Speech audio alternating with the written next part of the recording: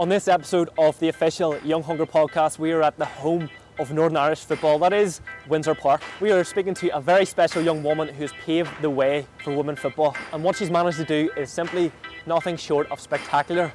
My name is Michael Burgess, this is the official Young Hunger podcast, and today we have on Simone Magill. Check this out. A sensation here at Rodney Parade. It's Simone Magill who has given Northern Ireland a shot lead.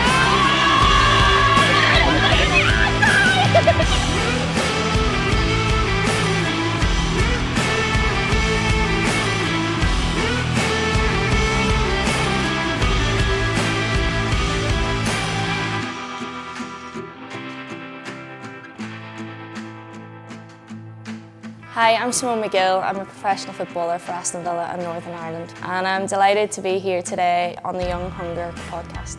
So welcome to the podcast. So we're in Windsor Park, the home of Northern Irish football. So what's your sort of favourite moment or memory of playing here? I would have to say probably most recently we played England here. We sold the stadium out, and I think for me, being a young kid who used to come to games here, I think if you had ever sort of told me that one day I'd be walking out playing for Northern Ireland, we would sell it out, I probably wouldn't have believed you. So I think that that'll always be, a memory that will stay with me throughout my career for the rest of my life.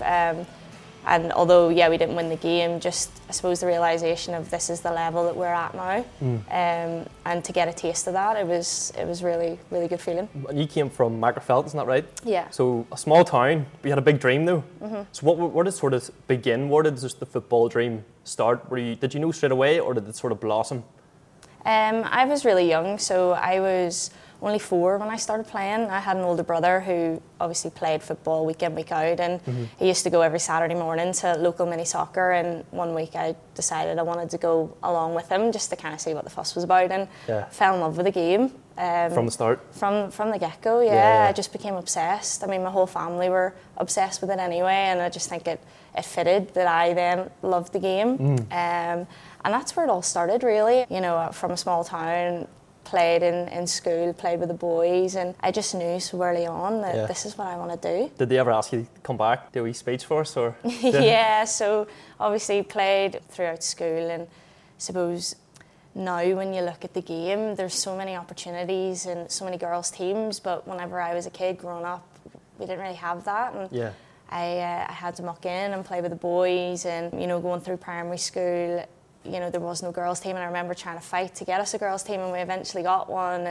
And I had some really supportive teachers throughout my journey, and obviously then I had the question of what do you want to be when you grow up, and I used to say I wanted to be a footballer, and I got some funny remarks, I'd say. And how did you handle that then? Were you sort of like used to it, or did it hit you hard? Or no, I think at that age you've got no fear, and I suppose it was typified. I played 11-a-side with Cookstown Youth Boys team for 5-6 years, and I used to go along and play every Saturday, and we're coming up against boys teams, and they used to laugh before any ball was kicked just because there was a girl in our team. And probably give you hunger nearly, did it? Yeah, I mean, I think I actually came to love it because it was always quite funny that they would laugh at the start, and then I used to get the ball and then they weren't laughing.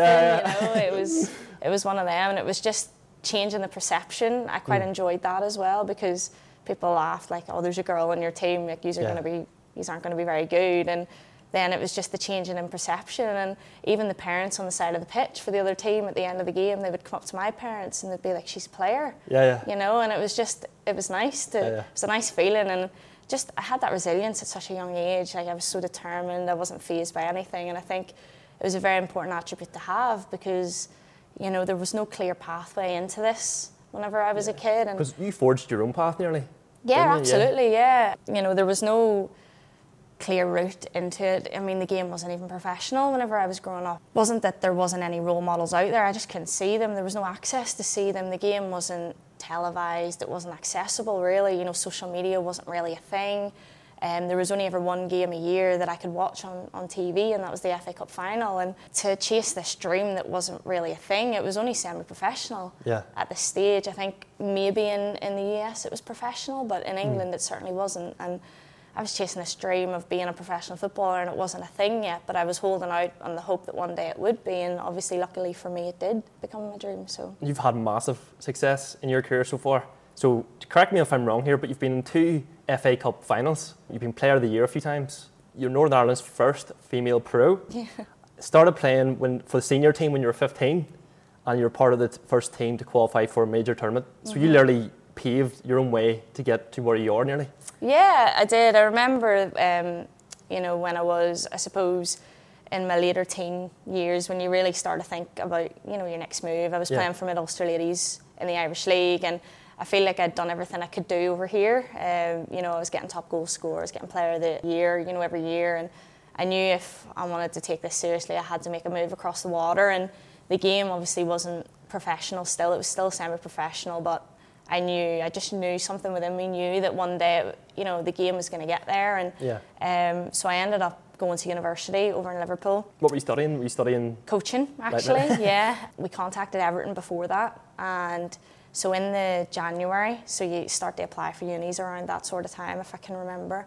I flew over, actually, and had a trial with Everton. What age were you? 15? No, sorry, this was when I was 17. 17? Yeah. Flew across, had a trial with Everton, and they wanted to sign me. Yeah. So I was still doing my A-levels in Macrophel High School, and I ended up flying back and forth every weekend just to play for Everton on a weekend and fly back and do school. Yeah. And then in June I made the move over officially.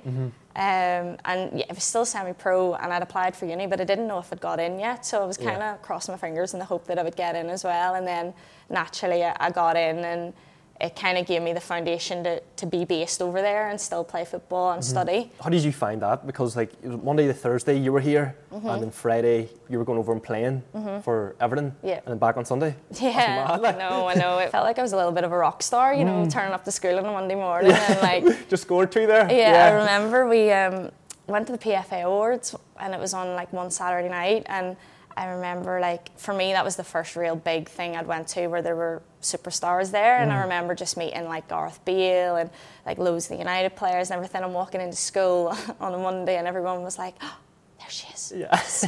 She met Gareth Bale. And it was just, at that age you're walking down the corridors in school, you thought you were really cool.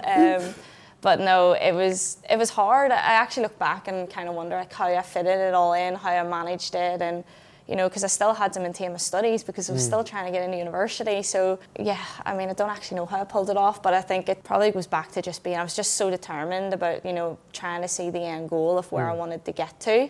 So I knew if I put the work in now, hopefully it'll help get me there, and luckily for me it did. Did you ever feel like the university stuff was more of a safety net, or was your mum trying to be if you don't have the football, you have something to fall back on? Yeah, to be honest, I think I ended up just going to university because, like I said, it gave me the foundation to be there more than anything.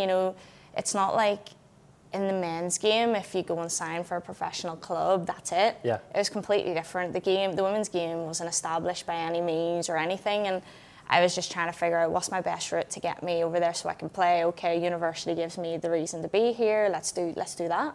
And figured it out. So what, see, whenever you're getting ready for a big game, or what's your sort of motivation, or what's your why as to doing what you do? Because I feel like everyone sort of thinks, oh, we Northern Ireland, and then you probably think, I'll show you nearly what we Northern Ireland can do. Yeah. So what's sort of your why whenever you're training? And I think, our whole lives we've been underdogs, and I think even my journey, getting to become a full-time professional, you're always written off. You come from here. There's so many obstacles you've got to get over, and I feel like every time, we're up against anything, we always break it down and we always get there. And I always think back, anytime we've got a big game, or I'm playing for Northern Ireland, or I always think back to the kid who used to just play for fun because I just love playing the game, and that's my why, and for all the people who invested so much time in getting me to where I am, I always do it for them. I had great coaches throughout my career that invested so much time in me individually, not just as believing in you nearly not just as a player, but also a person. I remember my coach at Mid Ulster Ladies, Noel, and he used to pick me up after school, and he used to book out an indoor pitch, and we used to just practice for 1 to 2 hours every week, just on my technical ability, on just everything, to just try and get me sharper, to get me quicker, to get me faster. And he didn't have to do that, but he did, because he believed in me and he believed in my dream. And if it wasn't for people like that, I may never have had that motivation or that belief in my own self to want to push towards that dream. So I suppose when I think back to like what's my why, it's for those people, and it's for the young girl that I used to be that had this dream, and for any other young girl now who has a dream, like I'm hopefully living proof that you can go and do it. I'm sure a lot of young people are looking up to you, because you were saying there before filming, you did like a wee speech and they'll be sprung up upon you, but you did it nearly, didn't you, for the under 17s? Yeah, like, I like to think that for them it must be nice to know that they have players that they can look up to who are doing something that they want to do. Yeah. Whenever I was that age, like I said, it's not that they weren't there, it just wasn't accessible for me. And if I wanted, all my role models were male players. Yeah. My favourite players growing up as a kid were, the men, and now for young girls it's women, because you just have to turn the TV on, it's everywhere now, and it's great. That's what we've been fighting so long for, to get it there.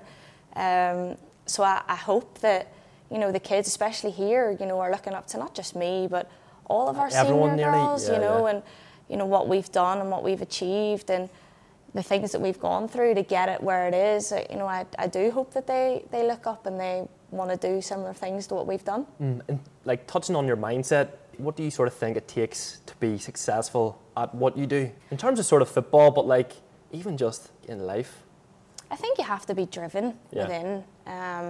You just can't be handed these things. I had to work really hard. I'm from a small town in the middle of nowhere. It's no one's even heard of it. I go across England and people are like, "Where are you from?" And I'm like, "Oh, do you know Belfast?" I'm kind of near there. And you have to be so self-driven, I think. And I mean, I always was.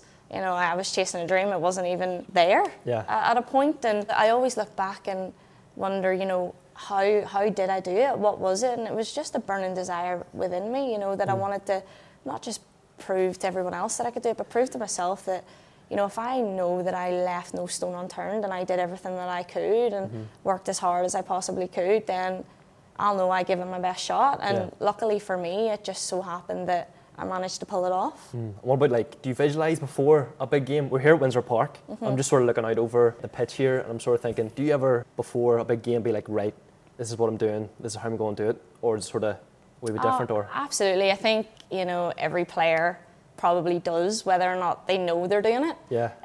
I know, especially before the Euros, I did a lot of that. I tapped into that a lot because, when you're young and you're out playing on the street or wherever, and you score a goal and you celebrate, you're imagining that you're scoring a goal in, Windsor Park or in a Euro final or whatever. That's just your imagination as a kid. It takes you there. And before, getting to the Euros and playing on that sort of stage, I tapped into that a lot, and what it would feel like. That's definitely helped you then, as like a mechanism? Absolutely, yeah. And I think, obviously, walking out here, and it was a packed stadium, I remember in the build-up to that, I was trying to visualise what that would feel like, and then actually doing it was just incredible. And they're the reasons why you play. For moments like that, they just take a breath away. You just know that you'll never forget them sort of moments, and hopefully there's many more of them to come. I know you've had a wee bit of trouble with your ACL injury. Yeah, talk to me a little just about that. Just a wee bit of trouble, yeah. So obviously, at the Euros, like, it was everywhere. Unfortunately, I suffered a cruciate injury, which is one of the toughest injuries, I suppose, to get, because it's just such a long recovery process. And unfortunately for me, it happened on the biggest pinnacle of my career. You wait your whole life to get to a major tournament, and I'm just so thankful that I got there and I got that moment that I'd been dreaming of, because I think if it had happened before that, I don't think I ever would have accepted it. So I just had to try and look at it in a positive, that I got there, I got my moment, and no one will ever take that away from me. How did you sort of cope with that, like, mentally? Because I'm sure that was a big hit. Oh, massively, yeah. I mean, like I said, I've waited my whole life. It's been my dream since I was a kid. Like, I wanted to play professionally, but if you ever asked me as a kid, it was, I want to play for Northern Ireland. I want to be part of that first team to get to a major tournament. That was always my dream, and we got there. And then, I'm finally there, I'm on the pitch, and then the worst injury you can nearly get happens. You couldn't write it nearly? No, you absolutely couldn't write it. And, luckily for me, I just had fantastic people around me that got me through that. I think them 10 days we were there, because I could have very easily just wanted to go home, but I was like, no, I've put so much into getting here, I'm going to stay here, I'm just going to take it in a different way. And I did, and, I managed to make the most of that time. You know, I tried to engage with the fans and look at it from a different way and be there for the girls and be the biggest fan for them. And I'll always look back at the Euros. Yeah, I'll always be reminded of my injury, but I'll always look back and I'll try and think of the good things, you know, and just how we brought everyone together. We had so many fans there and what it done for the game. And, you know, the aftermath of that, we're seeing it now. And, you know, we're seeing the scale that the game's on here now, and we want to keep growing that. We want to keep making it bigger. And women's football is massive now, isn't it? Especially in Northern Ireland. Absolutely. I mean, everywhere globally it's getting bigger, but it's fantastic to see here. You know, when I used to play here many moons ago, no one would have known you had games, and you know, you were begging people to come watch games, and you know, now, you know, you've seen with the attendances we're getting at games, and hopefully... You're selling out an hour, is it, you were saying there? Yeah, when we play at Seaview, like a couple of hours, and you know, the games were selling out. I know that they only hold a couple of thousand, but still, it's just fantastic you know what I mean? to know that the demand's there, and to know that people want to come and watch us and support us. And obviously then to see that firsthand over in Southampton as well, it was just so special. You know, we always are very outspoken about how good our fans are, and to have that connection with them and see them over there was fantastic. And I know that for me personally, you know, suffering such a blow like this, just to have their support and actually feel it when I was there was fantastic. I think Northern Ireland fans are different. Yeah, different gravy. Yeah. You only need so many, and feel like you can fill up a stadium nearly just from them. But sort of moving away from football a wee bit, what do you sort of do to like relax or like de-stress? Because everyone sort of has that wee thing to keep their mind off it. So what's your go-to? Do loads. I have a little dog who takes up a lot of my time. He's brilliant, little Paddy. So normally if I have days off and stuff, I like to catch up with friends, get coffee and take the dog, really. Yeah, completely zone out nearly from football. Yeah, it's just nice to switch off. I like coming back here, you know, see family and stuff if I ever get the opportunity to, and do other little bits and pieces, play the guitar, quite into photography and little bits and pieces like that, just to switch off. It's quite therapeutic sometimes to just completely switch off from everything. Yeah. What about like, I've actually got a quote I wanted to read you out, and it's from an interview you did recently. And you touched a wee bit on it earlier, but you say here, for years we've played and nobody cared, nobody watched. We want young kids to look up to us and inspire them to go after their dreams. And you're doing it. No, I know. Well, that's it. I mean, yeah, like I said before, I used to get a couple of hundred people at the game, if that. And, you know, it used to be rainy Thursday nights. And, you know, you'd be lucky if people knew there was even a game happening. You know, you'd have to, like, look on really deep in a newspaper and a few lines to get any sort of report on the game. And now, you know, you have a game, everyone knows that you have a game. How do you feel when people do look up to you and be like, wow, that's Simone? You know? No, it's nice. I think for all of us, you know, who have been on this journey for so long, you know, I've played in the seniors for over 10 years. I think it's actually 12 years now, which is crazy.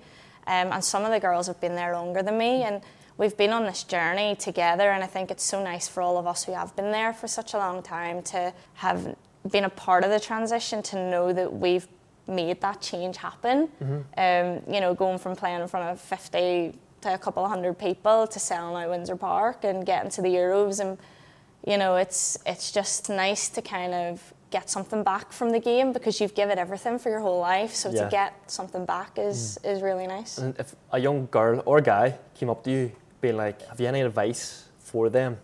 Not even just in football, but like in anything, what would you say? I always say, you know, if you have a dream, whatever the dream is, believe in it, you know, and give it everything. You've got to know that you're putting everything into it. You know, you're never just going to get handed things. You have to work hard and you have to be driven within. And if you really do want to chase after something, go in full hog and leave no stone unturned, because then you'll never look back and be like, well, what if I just did more, or what if I worked a little bit harder? You know, you want to make sure that you're just giving it everything. Leave everything on the table. Absolutely, yeah, absolutely. Well, I've got one last one here. Yeah. This is completely nothing football or anything related, but have you got any like wee business ventures that you're on at the minute? Not overly. I mean, I started, so I got an iPad where I start drawing and stuff, and I started like tapping into like some kind of graphic design and stuff, which was another little thing for me just to kind of switch off. And I actually started trying to draw my dog. Yeah. How's that going for you? And it turned out really good.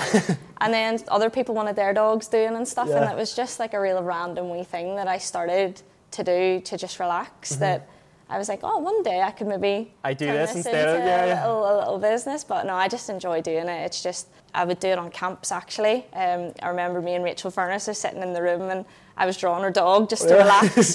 Before, I think it was actually before we were playing England here, and I was drawing her dog in the room, and it just really, because I'm just like, I'm off my phone, off socials, like everything's switched off, and I'll just sit for like an hour or so and I'm just drawing, and it's just so relaxing. And then do you sell it to them after? Mates rates. It must be big crack and stuff, I suppose, when you're out and about with the girls. Oh yeah, I mean, some of the stories that we could tell, you know, we always say that we would love to write a book someday because some of the stories we have to tell just throughout the years as well, you know, going back years when, you know, it wasn't professional in any sort of capacity, and just what we, you know, experienced. It was really good fun. You're on social media. Where can people find you on the socials? Oh, I'm on everything now. So obviously just at Simone Magill on literally everything. Instagram, TikTok now. You name it, you're on it? Yeah. Twitter, literally everything. That has been us from the Young Hunger podcast. I hope you guys have took something away from Simone's story, and I'll catch you guys in the next one.